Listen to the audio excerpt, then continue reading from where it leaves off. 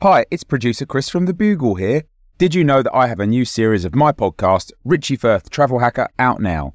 It's the show where Richie Firth and I talk about how to make travel better in our very special way.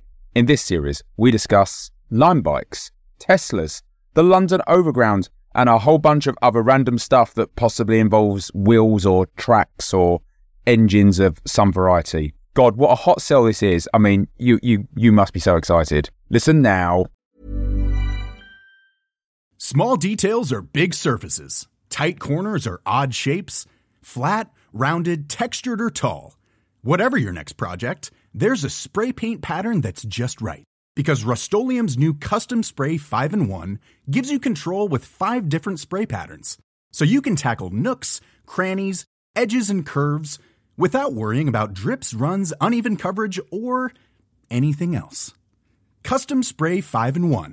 Only from Rust-Oleum. Hey, I'm Ryan Reynolds. Recently, I asked Mint Mobile's legal team if big wireless companies are allowed to raise prices due to inflation. They said yes. And then when I asked if raising prices technically violates those onerous 2-year contracts, they said, "What the f*** are you talking about, you insane Hollywood ass?"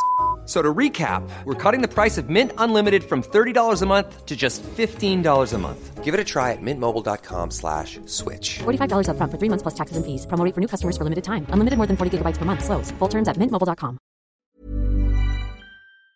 We have a new way you can support the family of Bugle shows, including The Gargle, which is this show. Go to thebuglepodcast.com and click on Donate. You'll see the usual options with Apple and one-off contributions, but we have upgraded the offer for our premium subscribers. Signing up to this will get you 2 Bugle family gifts per year, with the first being an exclusive limited edition episode of The Bugle on 12-inch vinyl. I shit you not, that is real and happening. All monthly donors will now also get an extra show each month. The initial idea, assuming it works, is a show called Ask Andy, and it involves Andy Zaltzman and you asking him your questions and him answering your questions. Signing up to either the Apple or Premium subscriber offerings will give you this show ad-free, except obviously the half a glass of water ads. That's a contract that I will never get out of. It is signed in blood and water. If you are already a premium donor or regular donor who doesn't want to change how they donate, you don't need to do anything. Thank you for your continuing generosity in keeping the Gargle going. We could not exist without your support. We are paid by and through the Bugle family, and it has kept me alive through some hard times, so I really appreciate your support. This is a podcast from The Bugle. I don't know who you are. I don't know what you want. If you're looking for ransom, I can tell you I don't have money, but what I do have are a very particular set of skills. Skills I've acquired over a very long career. Skills that make me a nightmare for people like you. And those skills are The Gargle. This is The Gargle, the sonic glossy magazine to The Bugle's audio newspaper for a visual world. I'm your host, Alice Fraser, and your guest editors for this week's edition of the magazine are AJ Lamarck. Welcome. Hello, thank you so much for having me. I'm excited to be here. How are you? Are you well? I am very well. And our other guest editor for this week's edition of the magazine is Tom Neenan. Hello, that's me! Hello, I'm so happy to be here as well. I know you're well because you just said it, but I'll ask again so I have the mask of politeness. Are you well? I'm code switching. I'm not very well, Tom. Let me explain to you. Fair enough. I've got a toddler, so my life is full of both joy and pain. My life is full of more life, basically. Yes, so much life. It's wonderful. Before we blindfold each other and bundle into the unmarked van that is this week's top stories, let's have a look at the front cover of the magazine. The front cover of The Gargle this week is Joe Jonas and Sophie Turner posing provocatively with a dragon from the Game of Thrones that represents their impending, extremely violent divorce. Have you been following this celebrity news at all? Well, from what I understand, isn't it, now I'm going to try and keep you out of legal hot water here, Alice, isn't it the fact that they broke up and everyone was like, you know, sometimes couples break up, that's fine. But then he started like briefing little stories to the press, like he was saying like, oh, I don't know, I guess I just love being a dad and she loves going out and occasionally drinking a cocktail. And everyone was like, oh, okay, she sounds nice. And he was like, yeah, but sometimes she meets up with her friends. And everyone was like, okay, yeah, that sounds reasonable. And basically, he was desperate for us to hate her for, like, having a life that wasn't being a mum. And everyone was like, no, she sounds quite fun, she sounds quite nice. And that's sort of, it's that the PR war has been lost by the Jonas Brothers, basically. Yeah, which is it's a real shame for the Jonas Brothers, but a real victory for everyone who's like, yeah, sometimes relationships break up, particularly if they're very young Hollywood relationships, and both of the people are fairly high powered, and you sort of they married young and had children young. Yeah. The end. How sad. The satirical cartoon this week is more marriage news. Dane Cook, 51 years old, marrying his longtime partner, Kelsey Taylor, who's 24, after 6 years of dating. Don't worry, it's okay. They've been friends since she was 15.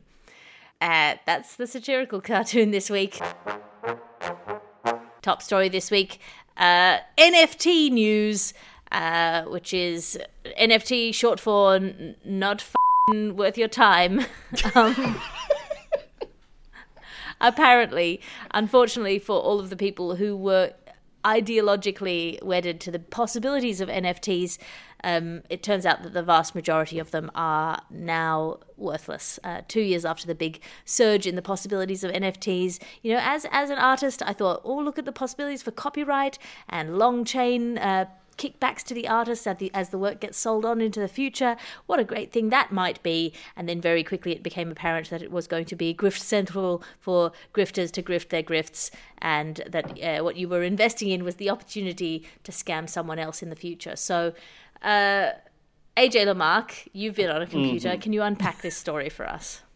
Yeah, I'm gonna tell you actually how it is, because much like the people who use NFTs, I don't know much about it, but I'm gonna pretend like I do.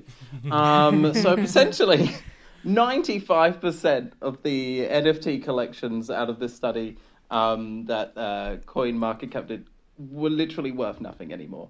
That's a high percentage. I'm not sure how well you delve into percentages. Just 95%. You know what I mean? Like 95%. When you look at percentages, that is a lot. You know what I mean? Like, you look at votes that happen, and you get like 60. You're like, 60 is reasonable. Like, if I get a 60 on a test, I'm like, I did well. Like, 95. But also, I just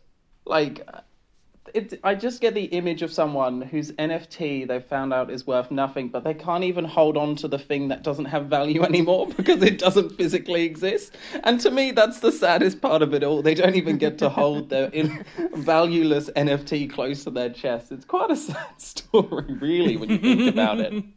See, for me, this is like the television program Lost, because when Lost started, I was like, oh man, I should get into Lost. And then everyone was like, Lost is so good, get into Lost. And every time I'd see an advert for Lost, I get stressed and be like, man, I've got to watch Lost. It looks complicated, but I've got to get into Lost. And then eventually people started going, no, Lost is rubbish. Lost had a terrible ending. Lost has gone rubbish. And I was like, well, I never have to watch Lost. That is me in NFTs. I didn't understand them. I still don't understand them. And in that time, they have gone from the most important thing in the world to worthless. And I have sort of stayed the same. So I feel vindicated in my decision in this case. See, I want both of you to let yourselves off the hook, because I think the vast majority of people who talked themselves out of the NFT space because they didn't understand the NFT space, it was because somebody had explained to them the NFT space, and they had thought after the explanation, oh, it can't possibly be as stupid as it sounds. And it was. What I love about this is there's one particular article reading about it, and at the very end, they talk about, you know, maybe there's a future for NFTs, and they should be connected to historically relevant things, such as first edition Pokemon cards. And I love this universe where first edition Pokemon cards are the most historically relevant thing. that was the first thing they brought up as maybe NFTs are the future. In the list that starts with first edition Pokemon cards, the second thing on that list is true art, and the third thing on that list is something that provides genuine utility. Wasn't that what they were designed for, though? Like, originally it was going to be like, if there's an amazing goal at the football or something, but you can sort of own the rights to the footage of that goal, or you own that in a blockchain. And then pretty soon, and I thought, oh, okay, this sounds interesting, because you can like own specifically culturally relevant moments, I guess, in sort of a way. And then it just became, no, Jimmy Fallon wants to sell you a cartoon of a monkey that he's found, and we all have to be super excited about it. Do you remember when he did that, by the way? Just on TV, they were just like, oh, buy these things. Buy them. And that was the moment I thought, oh, maybe this is a grift rather than anything of any cultural relevance. Yes, maybe this trend has jumped the shark. And did you know you can buy the moment where the Fonz jumps the shark? That I would buy. I would buy that too, actually. Yeah. I mean, you can go to the Berlin Wall and buy bits of the Berlin Wall. That's just the physical version of, it's like, going home and looking at your shelf being like, oh, look at this post-World War II division. I've got it on my shelf. Next to year 8 karate champion trophy that I got. I don't believe you're actually buying bits of the Berlin Wall when you're at the Berlin Wall. I think what you're doing is what they do is they take that recording of JFK saying "I am a Berliner" and they play it to a wall, and then they break that up and then they sell it in little bits. So you have infinite wall, homeopathic holy wall. water. I tell you what, though, I've been to East Berlin and that wall is not fungible in any way. That is a non-fungible wall. So I think I know the experience of what it's like to have an NFT because I write jokes for other people, sometimes for radio, sometimes for television. And what I'll do is occasionally, actually more rarely than you would think, but occasionally I'll be watching the thing that has a joke that I wrote. And when the joke that I wrote comes up, I go, that's mine. It's a lot cheaper to do that, Way cheaper. Well, actually, it's not. It's $0 either way. But I mean... Your ad section now, because you can't be what you can't buy. And this episode of the podcast is brought to you by Turtles. Turtles, the snail of the sea. The snail of the sea that isn't sea snails. Turtles, it's a frog in a hat. Climate change, melting ice caps, overpopulation. It's impossible to know what's going to happen to the future of our planet. They say you can scry the future by looking into still water if you're a wizard. So to spy into the future, fill a dark, shallow bowl with half a glass of water. Stare into it and you'll see a vision of the future. Half a glass of water, a vision of the future of the ice caps. That may be the most depressing ad. Oh boy. And this episode of the podcast is brought to you by the Dancy Lagarde Reader, available online at unbound.com. This is a chapter entitled The Place of the Penis in Romance Novels. The Place of the Penis in Romance Novels. Secondary. Penises in romance are described but not envisioned. They exist only in their impact on the heroine. If they intrude on our consciousness early, it is because they are there to be manfully restrained as an act of service until the heroine is ready to receive them. It's refreshing in a world where penisness is paramount to see them put on the back burner, narratively speaking. They do not drive the plot. In a way, it's often some part of the hero's quest in romance to manage his own penis until it's required by the narrative. If penises cause discomfort, they return soon after and are the tool whereby the discomfort is repaired. They do not require maintenance or supervision. They are noble, sometimes proud, but always reliable. They fail only when a hero is trying to bury his sorrows in the wrong woman. And that's an extract from the Dancy Lagarde Reader, available for pre-sale now at unbound.com.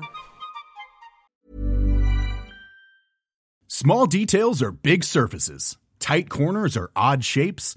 Flat, rounded, textured, or tall. Whatever your next project, there's a spray paint pattern that's just right.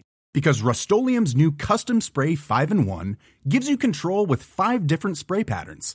So you can tackle nooks, crannies, edges, and curves without worrying about drips, runs, uneven coverage, or anything else. Custom Spray 5-in-1. Only from Rust-Oleum. Mom deserves better than a drugstore card. This Mother's Day, surprise her with a truly special personalized card from Moonpig.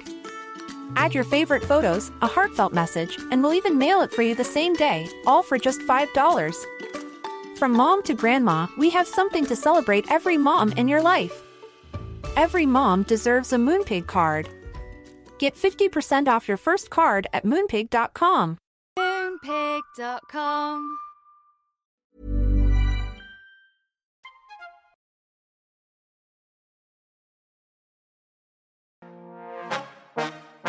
Your next top story is not funfair news, and this is the news that 8 roller coaster riders were trapped upside down for 4 hours in Wisconsin, which is the worst part of the story. Tom Neenan, you love thrills and spills. Can you unpack this story for us? Oh boy, yes, another story which I do not understand in any way, because I don't like roller coasters. I don't like them. I am the holding the bags guy when people go to fun fairs of any kind, and I'm proud to be that. So this is in a place called Crandon. It sounds nice. It sounds lovely. And it's at the it happened on Sunday at the Crandon International Off-Road Raceway. Get me a ticket now, please. What a place. And so, as you say, this roller coaster got stuck. And this is part of the reason I don't understand roller coasters, because no other leisure activity ever, if it's sort of extended, if it lasts a long time, do people get angry about it. But for some reason, roller coasters are the one where they're like, no. We queue for an hour and then we get 90 seconds of fun, no more. Right? Anything else? Oh no, I got locked in the M&M store for 3 hours. That's the best day of your life. I watched the film Oppenheimer and it was 3 hours long. That's just watching the film Oppenheimer. Roller coasters. A roller coaster you're stuck on for 3 hours. For some reason, people are angry about that, but that's just more roller coaster. What are you complaining about, people? Do you like roller coasters or not? I don't like this story. I think roller coasters are one of those things that people don't like. They like it afterwards. Right. Okay. So are you speaking of someone with a child? Is that the case? No. It's okay. So I used to love roller coasters, and then Right. I had a baby, and people were like, "Oh, your appetite for risk changes," and then it Right. absolutely has. And I've been on 2 roller coasters since having Yeah. a baby, and both of the times I hated it so much. I spent the entire time going, "This would be the stupidest way to die. Will it Right. put bubbles in my milk?" right. That was the emotional roller coaster for me, and it's ruined roller coasters. I don't know if that will change. Maybe when my children are teenagers, I'll be able to take a thrill in the proximity of death once more. But until then, I'm like, I've got responsibilities, upside down responsibilities. My favourite part of this whole thing is there's a line in this article that says, the State Department of Safety and Professional Services is responsible for reviewing plans for amusement parks and inspecting rides in Wisconsin. But the way it's phrased makes it sound like it's the only responsibility that this person has. And it must be quite a light workload. Like, how many roller coasters are being built in Wisconsin that someone works full-time to review them and then clearly does a bad job and everybody's left literally and figuratively hanging? I think the essential problem with modern roller coasters in the funfair environment is that they are at least 1/3 to 1/2 scarier than was spec'd in with the engineering and blueprints, right? Because you've got the engineering, you've got the blueprints, you've got the the sensation of danger that is induced by the process of going very fast and round corners and upside down and all that stuff. But then what you've also got when you're actually in there in reality, and this is where engineers fail to kind of meet the user interface, what you've also got is that kind of maybe 30 to 70 seconds where you're sitting in the roller coaster and you're looking at a 14-year-old with a cigarette hanging out of their mouth and chewing gum in the other side of their mouth, who looks so bored, and you're also noticing the kind of the rust around the edges of things, and maybe the fact that there's kind of a loose bolt and a loose screw, and then the ride starts. So I feel like they need to more finely calibrate these elements of the ride before they send you down the rails. I think it's like getting on a plane. You want the pilot to sound bored. You want this to be their 9th flight. That pilot's done this day. You want it to be like, oh, no, the second the pilot's like, hi guys, I'm really on it, by the way, today. I'm really going to focus and I'm really trying. You'd be like, whoa. I don't like that. I want the bored teenager. I don't want someone looking terrified. Now it's time for your reviews. As you know, each week we ask our guest editors to bring in something to review out of 5 stars. AJ, what have you brought in for us this week? Oh, this week I brought in a text exchange with my friend the other day. He was busy at work and we were just messaging and he was like, oh, AJ, today's so hectic and I'm so stressed. And I was like, oh, no, sorry to hear. Like, hope things die down. And then as soon as I hit send, I just remembered what his job was, and he's a doctor in the ICU, and I think I accidentally cursed some people to death. So I then immediately said, oh no, I hope things don't die down, and by things I mean people, but I know that you know what I meant and not what was actually translated. And that went across 2 messages and me trying to justify why I wasn't cursing these poor individuals. So my review of that is 3.5 stars. Because, the intent was nice. It was well-meaning. Yeah. It was well-meaning murder. Which is what doctors always put on the form. And Tom, what have you brought in for us this week? I've had a nightmare with my reviews. They're bad. They're bad. I'm going to lower expectations right now, people. These are bad. I tried to review the alphabet in the order of the alphabet. Why? I don't know. It's the alphabet, because creating dense educational formulae gets hard. I just kind of lean my natural observations positively. Quite right. Seriously, the utter virtue which exists, and then I gave up, because what is the point of that? That's awful. So that was me trying to review the alphabet in alphabetical order. Terrible. And then I tried to write, I tried to think about limericks. I like limericks. I tried to write a limerick that describes limericks that then I could review. So I went, a format which hails from the past is a poem suggestive and fast, with a rhyme at the start and 2 lines at its heart, and a rubit which always comes last. Hey, very nice. That's lovely. See, I think that's lovely. 2 stars. I review that. I mean, I would review that as a solid 3.5 to 4 stars. You should be proud of yourself. Yeah. And no one one's died. Exactly. Your animal section now, and our top story in the animal section is a herd of sheep in Greece. And you think, well, that's not news. It is when they eat 100 kilograms of cannabis. Yeah, it is. Tom Neenan, you've seen a sheep before. Can you unpack what happened and why and how high these sheep might be? Of course. This scientifically, this is how clouds are made. So what happened was... There was a herd of sheep which were grazing on a plain in, is it pronounced Thessaly in Greece? Which sounds like a lovely place. They managed to break into a greenhouse which was cultivating, and I understand it's a bit like Dane Cook with his 24-year-old spouse, and they had been dating for 6 years. 6 years, it's 6 years, which is, I think here it's cultivating medical cannabis. It's medical cannabis. It's all above board. No one's getting in trouble. 100 kilograms of it. So basically now we've got a load of sheep, and it's problematic because, I don't know if you know this, as soon as a sheep has imbibed any cannabis, its wool can then only be used to make beanie hats. So legally that's all they can be used for now. I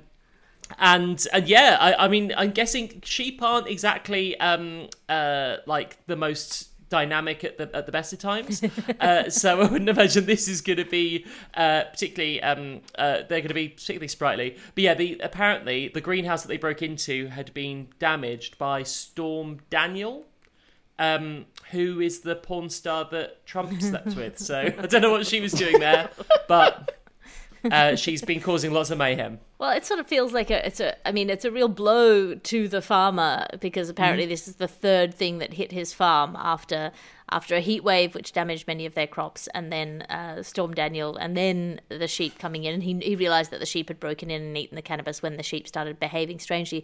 Again, how would you know? What counts as behaving strangely for a sheep? They started a podcast, and they were just there in the field, like, cross legs up like this, and he was like, something's up, because usually they read.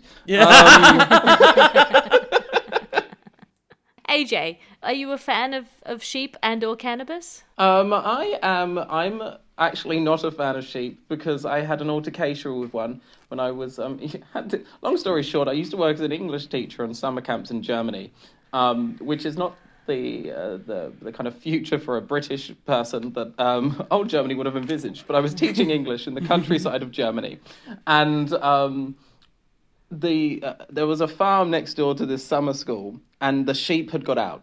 And the sheep were running around, and so I had to lock all of the students into a classroom to protect them. And then me and this other German teacher had to herd sheep through the halls of this like primary school that we were using. And it was all relatively fine, because they were spooked by the people. Like, they were spooked by us, so they did what they were told when we were gesturing. Except this one sheep, literal black sheep, was just standing in the cafeteria area, staring us down. And we were kind of like edging, like, come on. And it was like not having a bar, and then we just gave up and ran away and called the fire brigade. It was having a bar. So I'm It was having a bar black sheep. But so I never used to be scared of sheep. Now I'm slightly scared of that one specific sheep. But it was in Germany, so I'm sure the Greek sheep are fine. And they're a lot more chill now anyway, so... I don't know if it's better to be nationally specifically racist against sheep or just generally species racist against sheep. In other animal news, a swan has caused a London train disruption, which is fair and fine enough, except that it's happened for the second day in a row. AJ Lamarck, you've caught British trains before. Can you unpack this story for us? I have caught them in a net, and it was challenging. But the thing that I didn't get from researching this news story was it the same swan or was it a different swan? And to me, that is the most important part. I want to know if this swan was like, you haven't heard the last of me, as it makes whatever noises and it hatches a plan for the second day of... Or maybe the swan is just, I'm doing my own strikes. This is... I'm here for the train unions. I think it's probably that the swan has deludedly fallen in love with a train, and we all know that swans mate for life, so that train is not running for the next 14 years.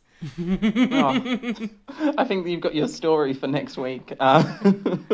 This one has disrupted a whole train line, which I just think is just inherently quite funny. I think this line in particular got me. The railway was temporarily closed for a short period of time to allow our frontline colleagues to safely check the swan was no longer on the railway line. The frontline colleagues infers that there's some sort of army structure to the railway team. So you have your frontline railway workers, and behind them there are the railway workers who are the flanks, and I imagine they have spears, and they protect the railway tracks. Maybe they have shields. I don't know what kind of battle formations the railway staff in the UK do, but I love that they were all brought out to attack and defend the tracks against the swan. Tom Neenan? Little fact for you all, obviously you probably already know this, is that all swans were owned by the Queen. And I reckon that this basically is swans acting out knowing that they are leaderless now. That there's no one there, so they're trying to follow whatever course, whatever kind of thing. Show them some tracks, they'll get on them because they just want direction. We need to give swans a new leader. I don't know if the king immediately takes over owning all the swans. That wasn't detailed in the coronation. So what I think we should do is have an election to see who should lead the swans. Graham Swan, is he like a cricketer? Yes. His name is Swan, and he might be up there. That's my only suggestion, I'll be honest. I was looking at other swans and there's not really any other famous swans. But they need a leader, guys. I want a Graham Swan merch t-shirt that says, Graham Swan, your mate for life. I was going to say Stephen Fry, but I think the association to foie gras was a bit too cruel. They'd sense it. They would definitely sense it. I mean, I think what this is an instance of swan overpopulation, because it's not just that the Queen owns the swan. She's the only one who's allowed to eat the swans, so they've lost their natural predator. Exactly. The monarchy. Arguably a predator for a lot more than just swans, depending on how you look. The swans are the canary in the gold mine. Yeah. And our final animal news for today is the stealth beetle. This is the news that there is a beetle that grows a fake termite on its back in order to lure termites into giving the beetle food. I don't know if this is cool or horrifying, but I'm excited to find out what you think, Tom. I hate this story. It's disgusting. I'm immediately going to pivot. Yes, this is a beetle that grows a fake termite on its back in order to sort of lure other termites and steal food. But all it reminded me of was my friend who lived alone during lockdown, and would order copious amounts of Deliveroo or other other delivery services, and because she was so ashamed of how much food she was ordering, whenever she opened the door, she would go, "Hey guys, food's here," to an empty house before receiving the bags of food. And one time, the delivery driver broke down and needed to be pushed. And she was like, "Oh, well, I can't push you on my own." He's like, "Well, can you not?" And then she had to sort of realise that you had to own up to this delivery driver that all the food she's ordering was for her, and she was lying, and that there was no one else in the house. Is that the same? I don't know. I just didn't want to think about that goddamn beetle and its horrible growth on its back that looks like a goddamn termite. I mean, your friend. I think your friend should have doubled down and been like, "Yeah, sorry, none of them have spines." Spineless household. Sorry. AJ, have you ever grown a termite on your back to lure someone into giving you food? Always. It's called a Sunday. I think it's fascinating. This story, because it's not like, okay, I'm going to nerd out a bit. It's not just like this termite, like this creature has picked up a dead termite and put it on its back. It has developed the DNA to grow its own version of this creature. Evolutionary speak, that's just... I'm nerding out because my degree is biomed and I'm a bit of a biomed nerd. But mostly I'm just like, it's a lot of effort. It's a lot of effort to catfish. And I mean, at some point you've got to realise the extent that they've gone to through millions of years of evolution to catfish. You've just got to go, you know what? Good on you. You've tried hard. You deserve it. You go. You trick that termite and emotionally damage it. Go for it. Yeah, this is the ultimate sort of free rider. This is the ultimate the boy of the animal kingdom, if you would, holding out with one hand something that they know is a hollow simulacrum of the thing that the other person actually wants in order to get resources. I feel like we can all applaud this horrifying creature. I sort of wonder if it ever kind of feels embarrassed about what it's done. It sort of has one job though, right? Like it looks like that forever now. You can't. It's a bit like if you had a mannequin grafted onto your body just so you can like drive in the carpool lane, and it's like, well, it's good for that one job, but now I look like this forever. Now I'm at the supermarket and people are looking at me weird. Yeah. But my question is, will they continue to evolutionary grow and just become a termite? Like, at what point do they just go, when is enough enough? How much boyness do you need to become just a person? Like, yeah, like the boy who sort of lures his a girlfriend in with promises of like love and commitment, and then just keeps stringing her along, and then eventually marries her and like provides for the family that they then produce. At what point does that cease to be a boy and just be someone who played themselves? Just on their deathbed being like, gotcha. just on the deathbed breaking up by text. Yeah. Literal ghosting. That brings us to the end of this week's edition of The Gargle. I'm flipping through the ads at the back. AJ Lamarck, have you got anything to plug? I have a podcast that I'm currently updating and getting out every fortnight instead of a week, because editing podcasts is hard with a full-time job. But it's called Floof with AJ Lamarck, and I just chat to people about a topic that they enjoy. Floof, an excellent podcast. You should listen to it. Tom Neenan, have you got anything to plug? I do. I love the name Floof. That is what a great title. I'm definitely going to be listening. Finally, I think I've mentioned it like 9 times on this podcast. My Sky Short is out on Sky and Now TV. If you have access to either of those, it's called Silo, and it stars Kyle Smith-Lino and Sunil Patel. And they are both brilliant, and I'm very proud of that, so please watch that. Also, maybe follow me on Instagram. I'm going to plug Instagram because we're all slowly pretending we're not on X. So TP Neenan on Instagram. I do sort of paintings and things, and I occasionally try and sell them. So maybe have a gander at some of them. I would also like to thank our roving reporters for this week. William Mendelsohn, Gadget Gav, and Robert Allen, who sent in the NFTs news. Lips, who sent in the sheepweed story. Miss Otis, who sent in the swan train disruption story. And Dr. Selena, who sent in the beetle termite story. If you have a story that you think would look good on the garglers coming out of my mouth, tweet us at HelloGarglers on X for now.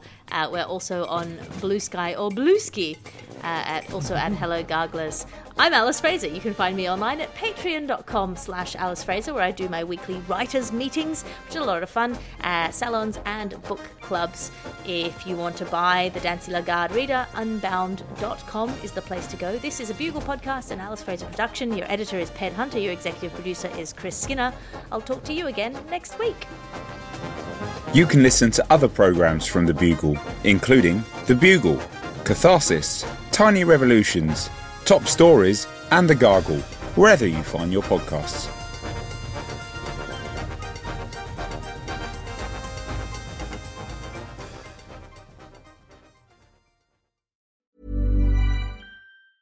Planning for your next trip?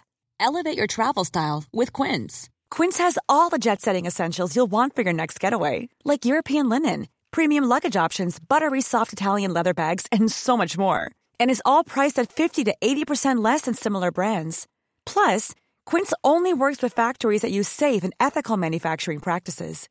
Pack your bags with high-quality essentials you'll be wearing for vacations to come with Quince. Go to quince.com/pack for free shipping and 365-day returns. Mom deserves better than a drugstore card. This Mother's Day, surprise her with a truly special personalized card from Moonpig. Add your favorite photos, a heartfelt message, and we'll even mail it for you the same day, all for just $5. From mom to grandma, we have something to celebrate every mom in your life. Every mom deserves a Moonpig card. Get 50% off your first card at moonpig.com. Moonpig.com